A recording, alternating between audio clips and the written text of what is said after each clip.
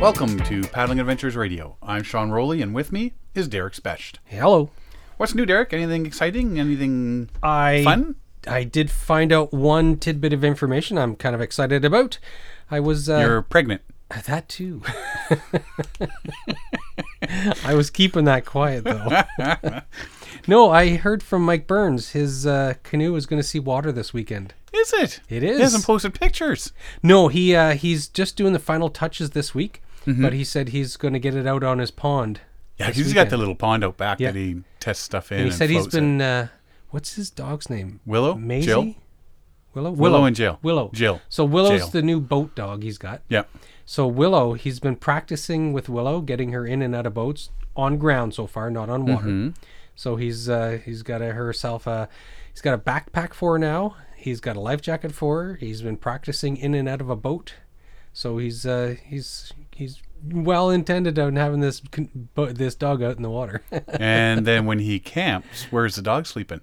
Probably in his tent. Oh, he has a hammock. Oh, yeah, I forgot about that. Well, the dog will sleep underneath the hammock. The dog will sleep on the ground. Yeah. But yeah, so his boat's going to see water this weekend.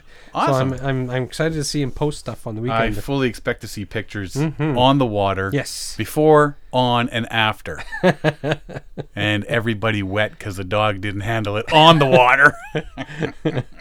I bet he's going to have his dog in it this weekend too. Oh, I would expect so. That's a pretty large pond he's got built in the back, so it should be interesting to see. He'll know a lot more how it handles and stuff by the end of the weekend. Now, he had talked about putting some sort of flat area near the front for the dog. Yeah, he's going to put some kind of floorboards down. Yeah, I never actually saw if he actually did it or not, though. No, I didn't either. So we'll have to take a peek at that.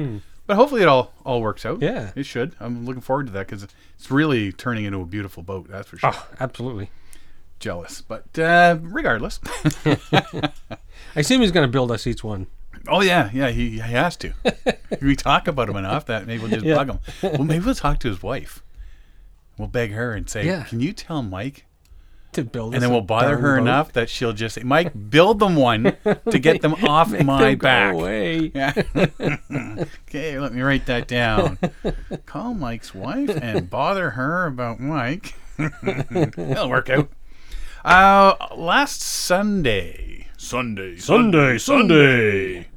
The Paddle In Sunday Social, the afternoon social. Paddle In, Matt Olson, put together this thing, put the call out, say, listen, why don't we try to get together, everybody that paddles, be it canoes, kayaks, whatever, and we'll have a little get-together somewhere on a Sunday afternoon.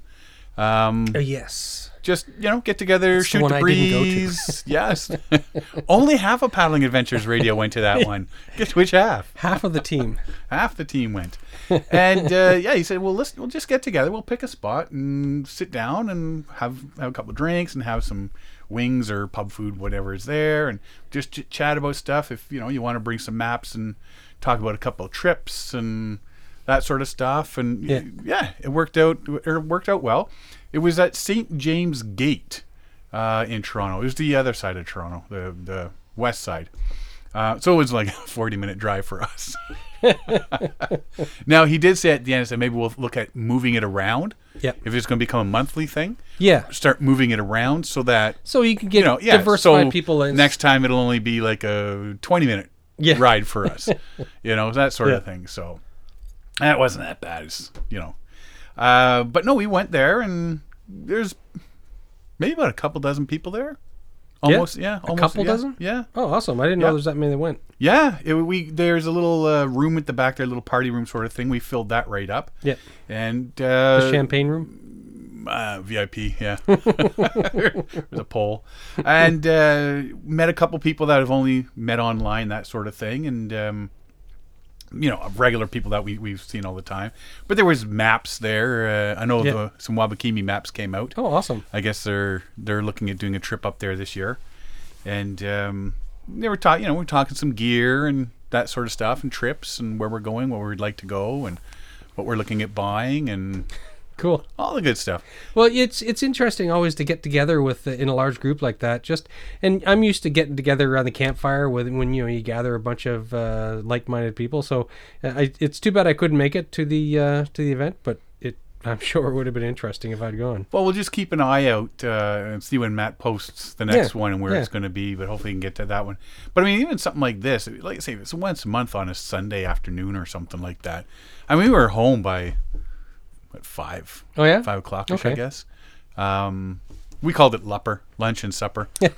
Perfect. Well, so it was after brunch. Yeah. So yeah, so you sit down. I mean, that was your afternoon. I mean, what are Yeah. you going to do, right? So, but we'll keep an eye out. And in the winter, that'd be a perfect thing because people are going through the cabin fever and Exactly, yeah. sit down and in a group and let's all chit chat about what we're planning on doing next summer. Not this Saturday, not this weekend. I keep thinking I'm losing a weekend in here somewhere. There is actually another weekend.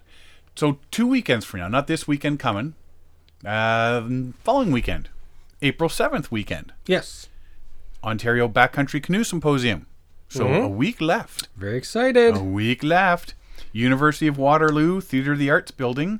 There's still some tickets available. Usually they're sold out by now, Okay. but we've changed venues this year.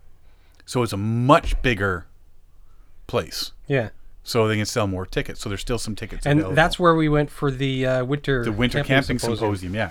Yeah, it's the same place as the Winter Camping Symposium, which, really is a big lecture hall Fantastic now. theater. Yeah, Yeah. really, really nice. So there's still tickets available on eventbrite.ca. Just search for Ontario Backcountry Canoe Symposium, and it'll come up. Come out and see some great presentations and speakers. There's booths set up before and after and during lunch. There's a lunch break that you can come out and you can buy stuff and meet people. Yeah. We'll have our booth there, so you can come out and chat with us. And if you want to find out more about who's speaking and all that sort of stuff, kwcanoesymposium.ca. They've kept that because it was the Kitchener-Waterloo Canoe Symposium. Yes. Right, so kwcanoesymposium.ca. It has all the information, and there's a link there to the Eventbrite ticket site where you can buy your tickets. So there are some tickets left, and you might want to get on getting them because the last week always seems to go really fast.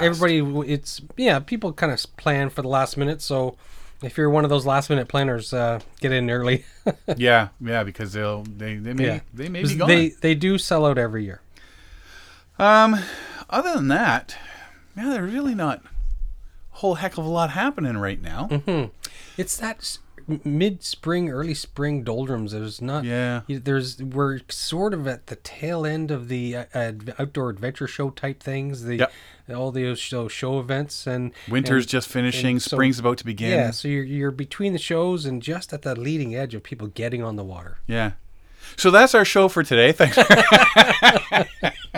Come back next time. Come back next time when we have more things to talk about. Actually, somebody brought something to my attention, which I was looking at, and I'm thinking this sounded really cool, but there's really not. I was searching a couple things this weekend that I just got stuck in my brain. I really wanted to research, and I spent a lot of time spinning my wheels because there's not a lot out there on them. One of them, Miller Canoes. So Miller Canoes was founded in 1925 by Vic Miller. We've read things and have mentioned. We've actually mentioned these guys before, almost 2 years ago when we were talking about long-time canoe companies in Canada. They say they're the oldest, but Langford says, no, you're not the oldest canoe company because you only make like 20 a year. Yeah. So you're not really a canoe company. You don't count. Yeah, whatever. You're a hobbyist. Yeah, and then he hit him with his purse, whatever. And, so Vic Miller designed a canoe that was great for poling, which right off the bat, we're like, hey, I like these guys already. It made it a favorite for local guides and sportsmen. They're from Nicktaw, New Brunswick, which the East Coast, which is where all the canoe poling was happening through New Brunswick and all that, right? Vic Miller was, he was happy that the customers were satisfied with his canoes that he was making, Yep. and that was the best advertisement. Yeah. So people kept coming back for more and more. And more, I and think more, they right? stick with that theory too, because when you go to their website, you go to anywhere's online, there's not very much information on them. No. So they're still counting on word of mouth. Yeah, and I mean, they look like some beautiful canoes, what you're seeing and stuff like that. Yes. Now they've been handcrafting these canoes for 3 generations. Vic's grandson Bill Miller now runs the company. Yeah. They still use original hand tools and everything, Yeah. you know. And we did find a little bit of information, a couple little videos, and he says the canoe does not leave until I'm satisfied with it. Mm-hmm. As a customer, you may think that looks pretty good, but if I'm not satisfied with it, Yeah. it's not going to Yeah. your house, sort of thing, which is really cool. But they do restorations, repairs of wooden canoes. They make handcrafted paddles, and they also make a 5-foot canoe coffee table that is built just like a traditional cedar canoe. Yes, and I think we've seen them like this before, and they're on the market everywhere. But this one here, like they show pictures on their website. It's a beautiful looking coffee table. Yeah. It's really nice. Yeah. So it's just a miniature, like everything is there that you would see on a full size canoe. It's just miniaturized, so it's like Yeah. 5 foot long. So you could probably use it for a kid, a solo canoe send for the a kid. I'm taking the coffee table out to the pond. That'll go over well. Thanks, Ma. So what? There is a story though. Chestnut, Mr. Chestnut for the Chestnut Yes. Canoe Company. Apparently, he saw a Miller canoe. Yeah, They took one. and it was It offered to wasn't to them. Montreal though. No, it was Someone took it owned down to one. Fredericton. Yeah, Fredericton. Yeah. Yes. And they basically copied all the lines Yes. and all that But it sort wasn't of stuff. it was a willful one. The Miller gave them the canoe. Yeah, go ahead, take some lines, and that's where the first Chestnut Ogilvy, and Ogilvy is the first chestnut builder. The Yep. guy's name, Ogilvy Chestnut, or whatever his last name is. But anyways, it's the Ogilvy, and so but what Vic Miller said. Well, he says, the grandfather Vic Yeah. said they didn't quite get it right. yeah, they didn't get it right. So They copied it, but they didn't quite get it right. So they're still around. You can go to Nicktaw, New Brunswick, and check them out. Go Yeah. visit and buy a canoe from Bill. Yeah. He's still making them. Now somebody I wish I could remember who mentioned it to me, but it sounds like he might be giving up after a while. Soon, thinking of retiring. Oh, Miller? Yeah. He said Yeah. that he's got 30 more years. in him. 36 more years, yeah. So Yeah. I don't know what's going to happen, but I can't see retiring from that. Yeah. However, what I do believe he is retiring from, he started Fiddles on the Tobique. Oh, is he going to stop doing it? I think he's going to start doing. Now this year, I noticed there's somebody has tried taking it over, and has started a Facebook page, has licensed it, and all that sort of stuff. So I'm thinking he's handed it to somebody else to do all the organizing, because it's quite the event. He's been doing it for over 20 years. He organizes an event called Fiddles on the Tobique. It's usually the 3rd week of June. Mm-hmm. It's the first week of July, this year. 7th to 8th. 7th and 8th. Yeah. Because when I was looking at it on the Facebook page, if you go to Fiddles on the Tobique Facebook page, there's a few people they're questioning, like, it's usually June, the last week of June, not the first week of July, like what's going on. So I think from the videos that we've seen, it looked like like he said, it's Fiddles on the Water, right? Fiddles on the Tobique. Mm-hmm. But now I think it seems to be being more and more taken over by kids. younger people. Yeah, Yeah, it's younger, newer generation. We saw some videos from 2013, 2015, 2015, and 16, and it seemed to be younger generation, and it's not so much all about the fiddles anymore. Yeah, which is kind of it would. know. For me, that would be a reason to give it up too. It's like, okay, somebody else is they're changing it into something of their own, right? So, yeah.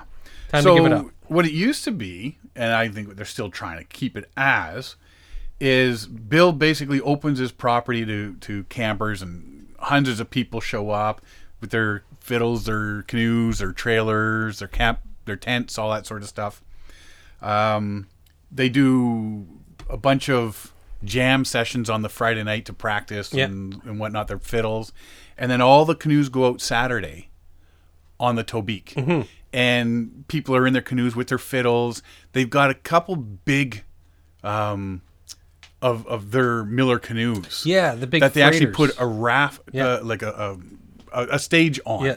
and they float that down the Tobique, right? With That'd be people, cool. and they're playing fiddles and the guitar, all that sort of stuff on there. That part I would enjoy. I would enjoy the fiddles part. Like it's not the big partying and stuff like that, but I would enjoy getting out of the water for a day, listen Yeah. to the fiddles, listen to the bands play on the water. And, Nice scenic New Brunswick that would be river. awesome. And there's dozens of well, not only canoes. There's kayaks. There's some. Yeah, there's there's some everything. bigger boats, Yeah. stuff like that. But yeah, a lot of mostly canoes and Yeah. stuff. Right. There's dozens of them, and they all pretty much just float together Yeah. down the Tobique. Apparently, it started with one guy, Ivan Hicks, years ago, and it just built from there. Right. Events combines 2 time-honored New Brunswick traditions: fiddling and canoeing. And so it begins Friday, free potluck supper and a jam session on the Miller farm. Saturdays there's pancake breakfast, and then you can get a tour of the Miller canoe shop, Oh yeah, which is cool. So you can see all of I'd like to see all that. all the stuff, right? It's been a big barn. The River Run, most popular event of the weekend, begins in the afternoon in Nicktaw at the Forks. Fiddlers start tuning up for the flotilla, depart the Forks for Riley Brook, 10 kilometers away. There's a supper that evening at the Miller farm, followed by another house concert filled by more jam sessions. And then everybody just leaves. So yeah, if you go to Facebook, the look up the Fiddles on the Tobique, the 25th annual event this year, July 7th and 8th. You can get more information okay. from there. But yeah, I mean, looking at their canoes and stuff like that, that's some pretty old, like 1925. It's Yeah. almost 100 years old. You know, it would be really neat to get your hands on one of these original early Millers. Millers. They're still around. You can find them on Kijiji once in a while. Huh. You know, you get the old ones on Kijiji and I've whatnot. And I've got an older canoe. It's a I don't remember all the details. I haven't looked it up in a long time, but I have one of the original Peterborough Canoe Company canoes. It's a 1954, and I can't remember the model it is, but it's a nice old canoe. see, and those are the ones that when you're talking old Canadian canoes, the 2 companies that really come to mind, Yeah. Peterborough and Chestnut. Yes. Those are the 2 companies that come to mind when you're talking Yeah. old Canadian canoes. Now, when you're talking about newer stuff, like we were searching some stuff and found Old Town canoes, 200,000 canoes in a year. Like, It's mind-boggling. wow, yeah, that's a bit much, I'm thinking. Yes. So check out Miller Canoes, what you can find on them, and there's if you want to see some of them, you just Google Miller Canoes, New Brunswick, Nicktaw, and go into the images. Yeah. There's really not a ton on the internet about them. No, there's They not. they encourage you to come see them. Exactly. You know, so if you live in BC, make the drive to New Brunswick. Exactly. See the country. Road trip. Yeah, road trip, big time. The other thing that I've been looking at kayaking. I'm actually picking up a new kayak, Yes. and I've been looking at kayaking, the videos and all that sort of stuff, and looking at, of course, we saw when we did the film fest. You're seeing all these kayaking videos going through these rapids and white water and almost dying, and Like, what was the one? the Indus. Indus. Yeah. That looked insane. It was big water, and as we were watching that, I was just listening to the crowd. I was watching more people at the event than I was watching the video. So because I'd already seen the video, so I was listening to people react, and it was funny to see them scouting the river and seeing the big piles of water flying in the air, and the people at one of the table just started laughing at looking at each other as if, are they crazy? But when you see them go into the water, it's like, how do you not come out pulverized and in pieces? Well, Like, you look at some of the boulders and stuff. And they're Yeah. big as a house. Like how do these? And they're just barely missing them. yeah, You know, like Yeah. they're Oh, I having know. is doing everything in Going their power through a to. shoot and Yeah. what was it? One of the videos we saw that we didn't play at the event was one of the guys was going over waterfalls up in Greenland, Oh yeah, and he smashed his face off. Yeah. I think he smashed his face off The paddle comes up and hits him right in the face. and broke his nose. Yeah. So it was Yeah. like, you know, it's He's like, all hooting and hollering that he survived, but you know, all his buddies like, dude, you got blood just pouring down your face. Like, wow. Yeah, that we watched. I watched a video on the guy saying, "Here's what you've got to do if you're doing these waterfalls," and they say like either put your paddle one hand to the side, Yeah. or throw it. yeah, Because if you hold it in front of you and that water hits, it's coming straight back into your face and it is not missing. I'm visualizing a dog with a stick in his mouth trying to go through a doorway. Yeah, that's exactly what it is, you know. But that's going to be me going, oh my God, I'm going over. Oh, I forgot to throw my paddle. How's my nose I have look? 2 paddles and a broken nose. Yeah, 2 half paddles. So I'm watching these videos, and there's this one that came on, and these waves this guy was hitting, and he's doing the play boat in the one area, right? Yeah. He's staying on this one massive wave. It had to be as big as my house, this set of waves. Yeah. They were massive. This guy looked like an ant on these massive waves, and he's just being hammered, Yeah. like bouncing and rock. It got me to thinking. Now you hear about the injuries and all that repetitive motion injuries, stuff like that, or shoulders, rotator cuffs, and elbows, and all that sort of stuff. The way he's hitting the water and just bam, bam, bam. He's hitting the water's hitting him, and just his kayak goes up and flips and comes straight down, just hammers. Yeah. You hear the old guys, oh yeah, I'm 7 years old. There's my old football injury. Yes. What kind of lasting injuries are these guys going to be coming out with? Yeah. The guys that have been doing this since, like the 80s, the 90s, 2000s. They should be getting to the age They where... got to be, because I was looking for research. I wanted Yeah. to find out what the big injuries were that were lasting past their careers. long term, like The you'd long-term, see in, yeah. in some of the major sports. Yeah. So these guys, you know what? They've given it up. They've moved on. They're too old to be doing this anymore because their bodies can't handle it. What is the effect of all those years of doing that on their bodies? And there is pretty much nothing Yes. out there. Yeah. They talk about the injuries you can get. Yeah. But there is, and that's what I'm thinking is, these guys that were doing this, the pioneers and all that were really doing all this stuff, I guess they're just getting into their 60s, 70s now.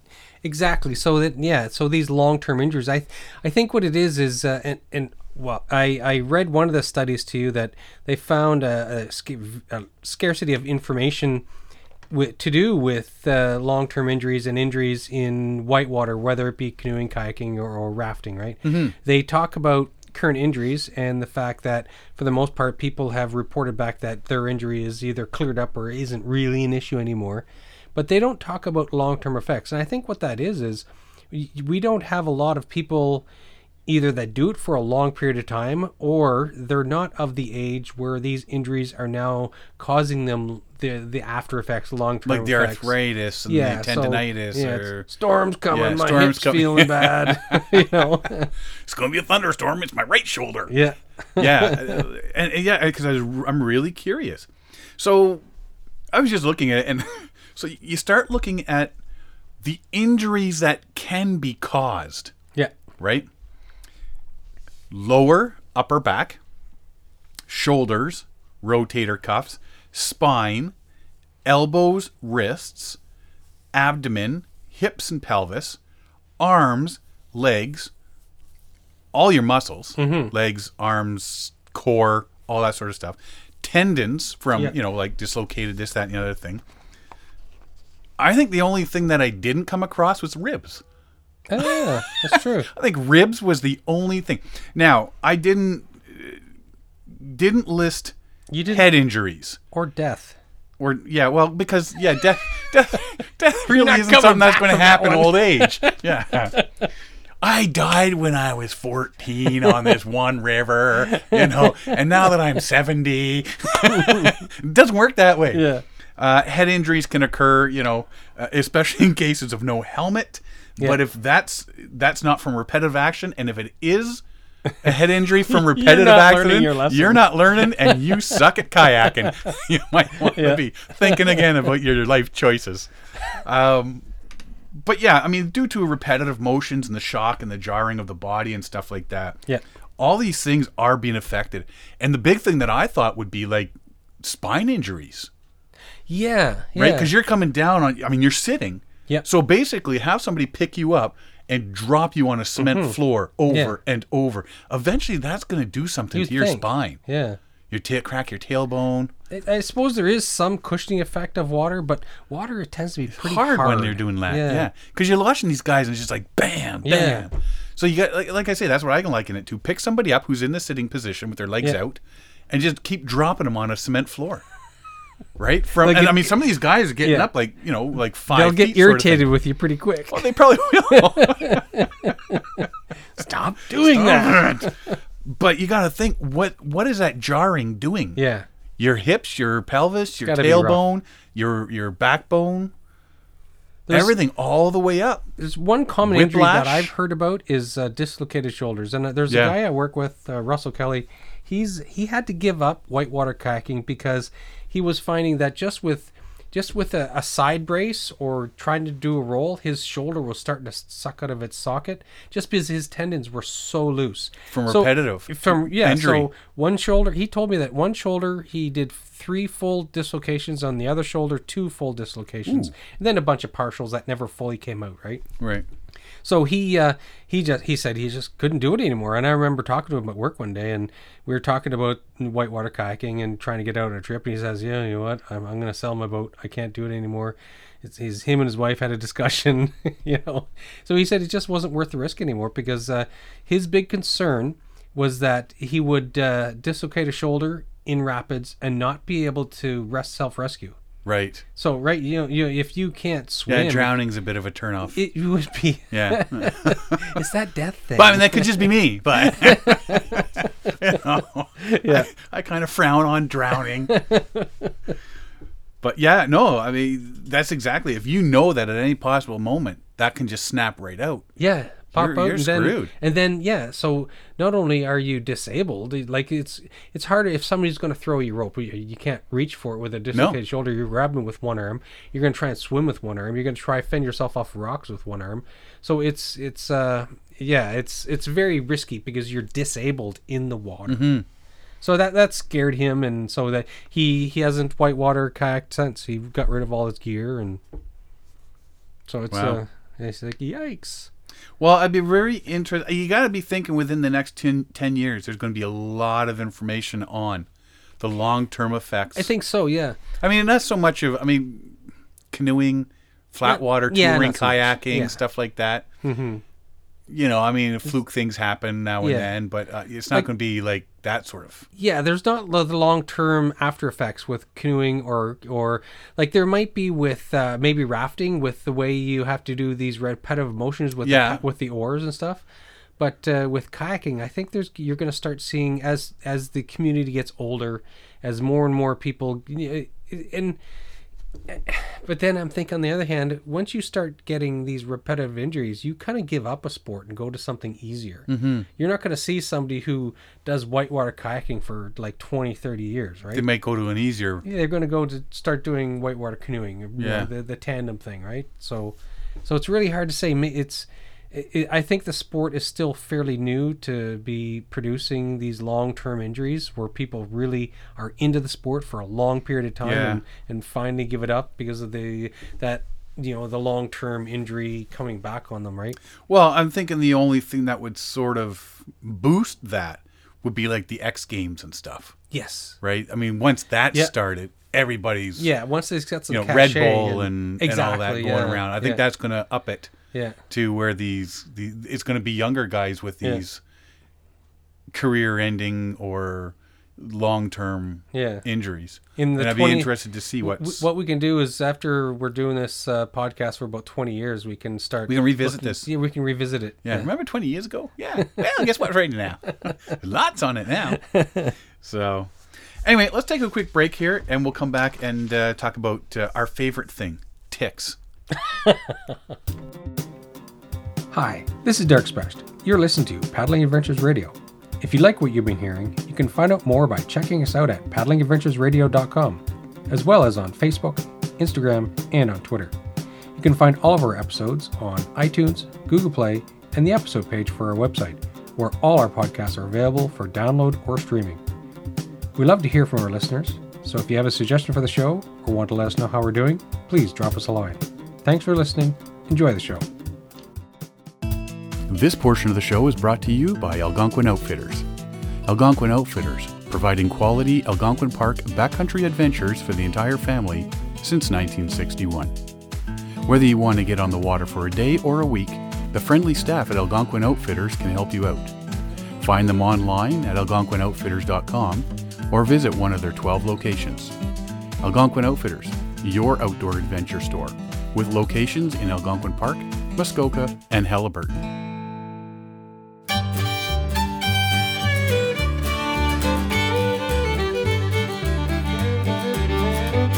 I paddled for years with aluminum, struggled to get those portages done.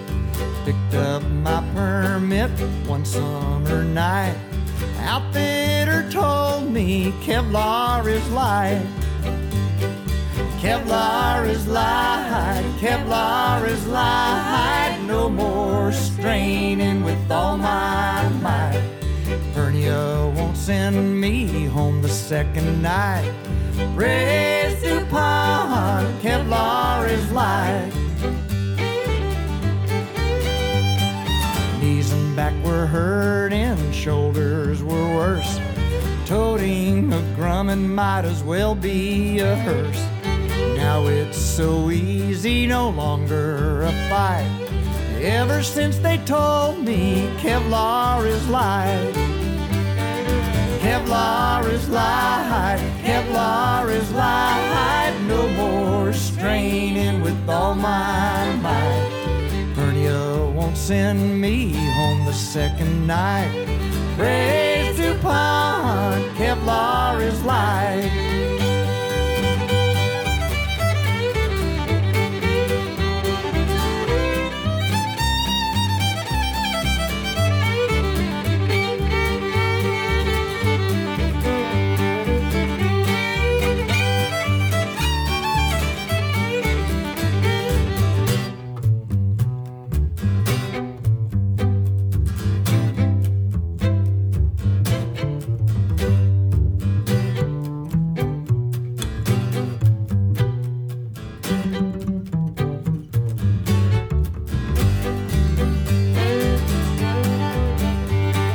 Cast iron skillet, an old canvas tent, a big comb and cooler, a bag of cement.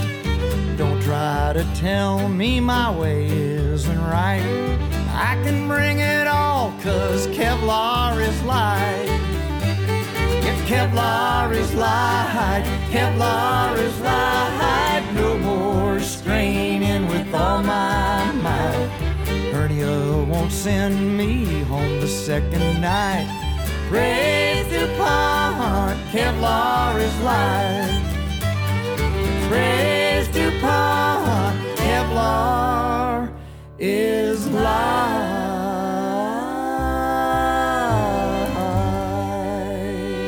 1, 2, 3, 4.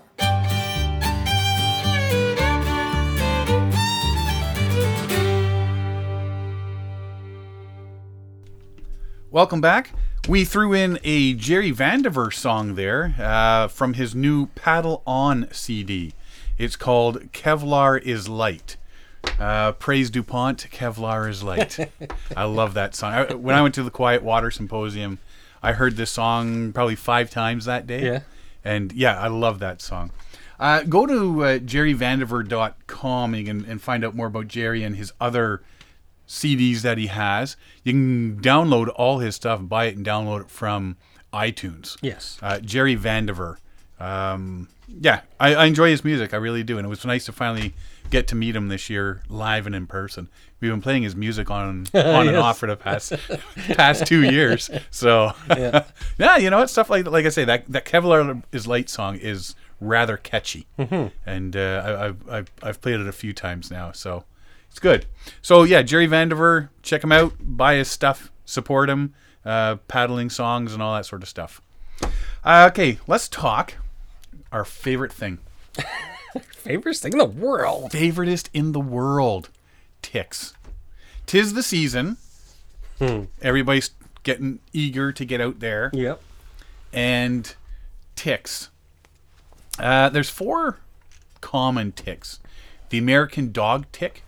The sites give these big funky names. It's the American dog tick or the wood tick. Yep. It's one of the most well known of them.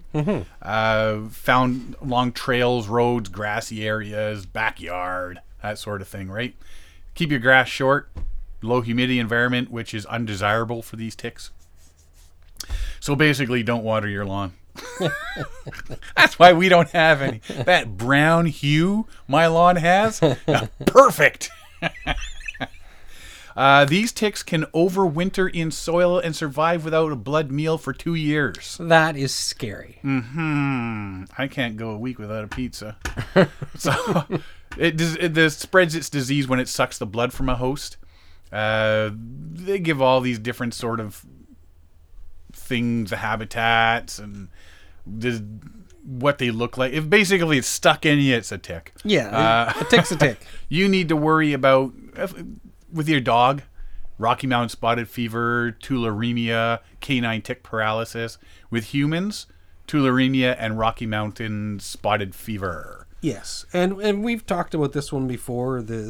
It's kind of scary and it's underdiagnosed often. But I think tick-borne pathogens are becoming more and more common. There's a lot more knowledge out there about them. So, with luck, more and more doctors are going to educate themselves on these things. Yeah, I had one of these ones stuck in the back of my leg when I was out in Saskatchewan. It's not the fact that they're crawling on you, it's the fact that they're burrowing into you. That's what gets me the willies. Yeah. It's like, dude's digging into me, like, get out. Well, it's for That's me. the part of it. For me, it's the different pathogens that they can carry, the stuff that they can do to you, the long-term health effects. Yeah, I mean, when you start knowing that, but if with all that regardless, before you even get that far, There's a creature burrowed into you. There's something digging into me, Yeah. or like from aliens or something, right? Like even like some of the stuff that you normally get bit by, and it's like I'm not really bothered. Like no, mosquito or black fly Yeah. or whatever tearing chunks out of you. Yeah, That's what. But when you're digging in, burrowing in. I draw a line between biting and digging in. There's a line. This bug crossed that line. The next one is the deer tick or the black-legged tick. Very hardy creatures. They'll be active even after moderate to severe frost, as daytime temperatures can warm them enough to keep them actively searching for a host. In the spring, they can be one of the first invertebrates to become active. Yeah. So it's warming up now, so chances are These you got to things be are thinking active. about this now. Yep. Wooded areas, shrubs, leaf litter. Adults are more active in the fall. Nymphs are most active in the spring. So the smaller ones are coming to get you. With your dog, you got to worry about Lyme disease and anaplasmosis. It's a blood disease, yeah. Yeah, humans, you got to worry about Lyme disease, human babesiosis, babesiosis, anaplasmosis, and the Powassan virus, which we talked about last year. It was up in Canada now. Yeah, and the town it's named after is Powassan, in Ontario. Yeah. Some kid caught it up there, and they said, "Whoop, new disease. There we go." Yeah. The brown dog tick, also called kennel tick, pan-tropical dog tick, species of tick which is found worldwide but more commonly in warmer climates. Yes. You got to worry about, it prefers dogs, homes, dog kennels, animal pens, that sort of stuff. Thank God. Yeah.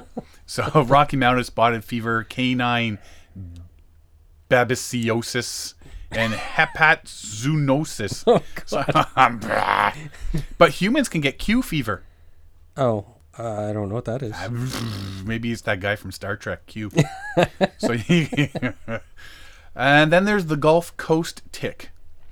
Larvae nymph feeds on birds and small rodents, which in this description makes it sound like it's the size of like a dog. It's the size of a dog. And then the adult ticks feed on deer and other wildlife, which makes it sound like the size of a compact car.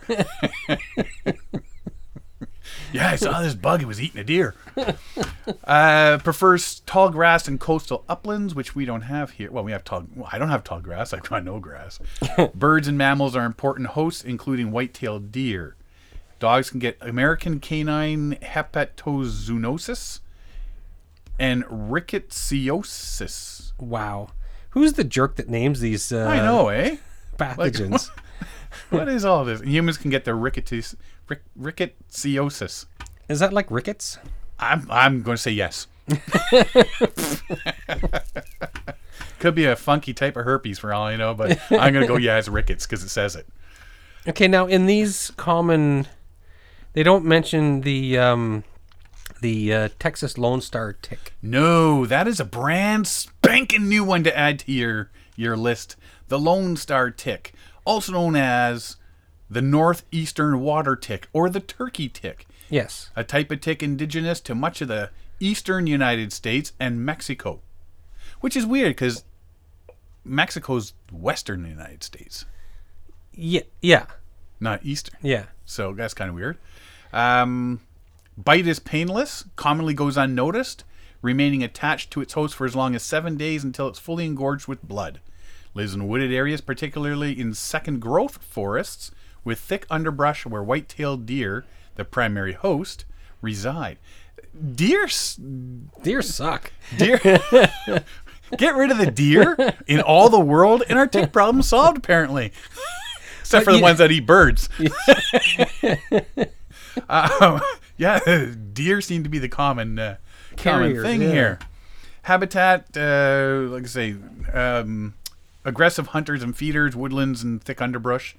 Dispersal into Canada due to migratory birds and wildlife. We need to put a. So we need to build a wall. Build a big wall that birds can't fly over. A big floating wall. Yes. And dogs can get. Oh, more new words. And rilchiosis. And there's two different kinds of. And rickettsiosis. Humans can get southern tick-associated rash illness. Human monocytic ehrlichiosis. And tularemia, also a feline pathogen. This is... Okay, I'm not even going to read the one for cats. Like, that's about 95 letters long. There's 16 consonants in a row. In cats. So, this is the big one we were talking about. Yeah, this is the one that really... Alpha-gal allergy, which is... a red meat allergy. So, if this thing bites you, when you get this alpha-gal allergy... Yeah. You cannot eat Beef and digest is off the menu. meat. Pork is off the menu. So, it's all the large protein meats, right? The red meats. Yeah, what's with that? I can't imagine. It's like not being able to have a burger or a steak anymore. Yeah, so you eat this, you get this disease from it. Yeah. And yeah, you can't eat a burger. You're allergic to meat. How Lyme disease disappointing really would that just be? doesn't seem as bad at that point. I can't eat bacon. I mean, all we joke. I mean, all these are pretty serious diseases and that you can catch. There is a star or a blotch on the back of this tick, you said. Yeah. So what I've learned is that its colloquial name is what they call it. Like you know the northeastern water tick, the turkey tick, whatever. They commonly call it the Lone Star tick because the dot on its back looks like the Lone Star State. It looks like Texas. So it's I'm sure that Texans are not happy about the fact that somebody's named a tick after their state, but Well, especially since they eat steak down there. It's just, But if you see a picture, you can see there's this white smudge in the center of the tick's back, and supposedly somebody thinks that looks like the Lone Star State, but it looks like just a white blotch to me. Maybe it's the Lone Star State upside down. Mm-hmm. Look at the length of the legs. I know, eh? That's just, ugh, blah. It's like a spider. You know what? There's not much. It looks common to the American dog tick, doesn't it? The wood tick. Yep. So it's just got the white spot on its back. Yeah. So yeah, migrating birds are bringing it into Canada now, and they're saying because it's getting warmer up here now. Yeah, they're blaming climate change, all that sort of stuff. What they say is in the past, what kept the populations down is the colder temperatures. So when you have like sub 30 degree winters and stuff, a lot of the larval stages of ticks would die off. So you'd have lower populations. But now, because of the milder winters, more of these tick species are surviving to the next stage and propagating more in the spring and throughout the season. So you don't have the big kill-offs like in the cold weather. So you're just having these massive population growths because of the milder winters. Yeah. So, and now, like I say, because they're milder, these guys are coming up here. Mm-hmm. And they're sticking around for a Yeah. bit. Sticking around long enough to reproduce. Yeah, that's something. So anyway, keep your eyes open, especially with your animals when you guys are out there, taking them, getting out in the nice weather and you need to whatnot. get yourself educated. Get yourself a tick key or tick tweezers or something that enables you to remove them properly. Educate yourself. Look into ticks and symptoms to look for. And we're not going to cover all the stuff here. This is something that maybe everybody should be educating themselves on. It's good to know how to recognize and treat and eradicate any contact. Like with me, when I go out hiking with the kids, we do a body check and make sure the kids don't have the ticks on them, right? Well, and we do that when we go camping with the dog. Even, you watch, make sure the dogs just don't make pick sure it stuff doesn't up. got it, and because you don't want to be sitting there at night and 5 ticks walk off the dog Exactly. and onto you. Yeah, exactly. So now if you go to newtickintown.ca, that's the site that we were looking at this stuff here. They've even got a report ticks spot. I guess the University of Guelph is doing some reporting in that. Yeah. Seeing where they're coming from and where you found the animal, the tick, on if you found it on a dog, a cat, a horse, or whatever. It's a how many you surveillance found. study. Yeah. So yeah, go to newtickintown.ca. You'll also see what the pictures of these ticks look like and what you can do to keep an eye out for them and get them off you if you do find them. Yeah. Alrighty, on to something else regarding spring, because it is spring and everybody wants to be out there. Safety on the water. We talk about this every spring just as a reminder. It's an important reminder. Everybody's excited to get out on the water, right? I mean, I want to be out there already, but I'm not. I'm picking up a new kayak and I'd love to get out there, but I'm not. Spring equals cold water. Really cold water. Yes. Ice has just melted, cold water. Think of a glass of ice cold water. With ice still in it. With ice still in it. Picture that on a grander scale. Yes. Because you're floating in it. It's still icy cold water. Yeah. It doesn't take long for hypothermia to set in, and it's just nasty. Yeah, I get it. You're excited to get out there. Like I say, I'm excited to get out there and as well. But hypothermia, that'll get you. If you happen to go out, number one, make sure you're with somebody. Yes. Don't go out by yourself. Because if something happens, yeah, you need somebody there. You need somebody there to give you a hand. If you're kayaking, you need a rescue partner for, if you're in the water, you need somebody to be able to pull you out or call 911 or whatever. Like it's very, very important to have a partner. And the second most important thing, or I would say it's the most important thing, is wear a PFD, wear a life jacket. Yep. Some sort of flotation. And that's key. That's important, because if you become disabled, you do whatever, you whack your head and you become unconscious, or you get too cold to be able to swim properly, then the life jacket's going to save your life. And you need it on there. If you have one, because I know they're expensive, like really, I've been looking at them. Dry suit. Yes. Wear a dry suit if This you got time of it. year, absolutely. You definitely, if you got it. Anybody Especially if doing- you're in a kayak and you're going farther out into Yes. the water, make sure you've got a dry suit on. If you're going to take advantage of the spring runoffs up north in some of these rivers, the Ottawa River or up north, Fast Stoughton River, moving. any fast moving water like this big runoff, that's the fun time of year. That's when the high water flows occur, and that's when some of the best white water you can see in the year. And so it's, you got to have a dry suit. That's anybody who's going to do a trip is going to have a dry suit, whether Yeah. it's a rental or purchase. But even if you're just staying local, close to home, Lake Ontario, if you're in a Lake Summers in the northern states, it's cold. You should really have a dry suit. You should. So be smart about it. If you're going out on the water, PFD, go with someone, have a dry suit on if you've got one. Absolutely. Take care and be very, very diligent in what you're doing. Usually you go out, you have some fun, but just give it that extra thought of safety in the back of your mind. Let's take a quick break here. When we come back, we'll go over some events that are going on across North America. This portion of the show is brought to you by Algonquin Outfitters. Algonquin Outfitters, providing quality Algonquin Park backcountry adventures for the entire family since 1961.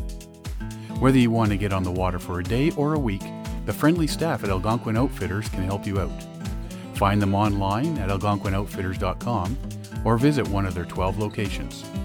Algonquin Outfitters, your outdoor adventure store, with locations in Algonquin Park, Muskoka, and Halliburton. Hey, this is Sean Rowley, and you're listening to Paddling Adventures Radio. To find out more about us, check out our website, paddlingadventuresradio.com. You can also find us on Facebook, Instagram, and Twitter. Current and past episodes of our podcast can be downloaded or streamed from iTunes, Google Play, and the episode page of our website. If you have any questions, comments, or ideas for the show, we would love to hear from you. So drop us a line on Facebook or our website. Thank you for listening. Enjoy the show. Welcome back, and we're going to talk about some events now that are happening right across North America in the month of April. Yes, and if you're overseas, sorry, we'll get you next time. Yeah, you got something coming up in October over there in Germany, that big paddle expo. Yes. We should go. Yeah. I mean, they'll sponsor us to fly over. Wouldn't that be nice? So, anybody going? Got an extra couple of seats in a hotel room and spending money? Yes. Convince my boss at work to give me the time off? Yeah, some Awesome. spare Lederhosen. Yeah. April events that are happening April 6th to 8th. There's the Downriver Equipment Raftopia Spring Kickoff Sale and Used Boat Swap. Wheat Ridge, Colorado. Downriverequip.com. And as well on the 6th through 8th of April is the Suwannee River Paddling Festival.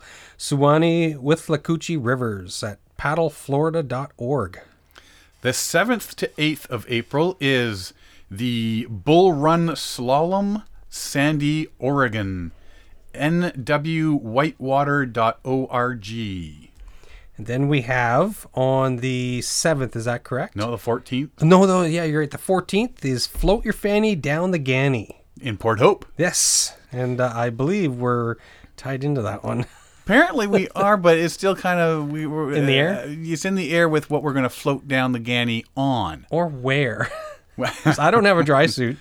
Nobody does. 20th to the 22nd, the Ottawa Outdoor Adventure Show at the EY Center in Ottawa. Then we have the 21st through 22nd, the East Coast Canoe and Kayak Festival in Charleston, South Carolina. And it's a really long website, so just Google East Coast Canoe and Kayak Festival. 21st and 22nd as well as the Rich Weiss Slalom, Chilliwack River in Chilliwack, BC. Again, nwhitewater.org. Oh, yes. Sims Bull Run. Then we have the NOC Spring Fling, Bryson City, North Carolina. That's NOC.com. And that's on the 28th of April. 20th of April. As well as the 28th of April is the South Platte River Cleanup, Downriver Equipment, the downriverequip.com. There's a couple of those things happening. Yes, with and them. that's a good thing if you're interested in the outdoors, any paddle sport or any outdoor sport. It's these spring cleanups are a really good thing to get out and participate in, and get a group of people together and clean up your local waterways and trails. Yeah, well, and we got a couple of waterways here that I know when we go down in the spring, there's a lot of garbage left over that's blown through the winter Yes. and gathered from the following year, Yes. earlier year, that sort of thing. So anyway, that's our show for this week. To find out more about us, check out paddlingadventuresradio.com. You can find our past episodes on iTunes, our website's episode page, and Google Play, Player FM. You can find more about us on Facebook, Twitter, and Instagram. Thanks for listening. I'm Sean Rowley. And I'm Derek Specht. We'll see you next time.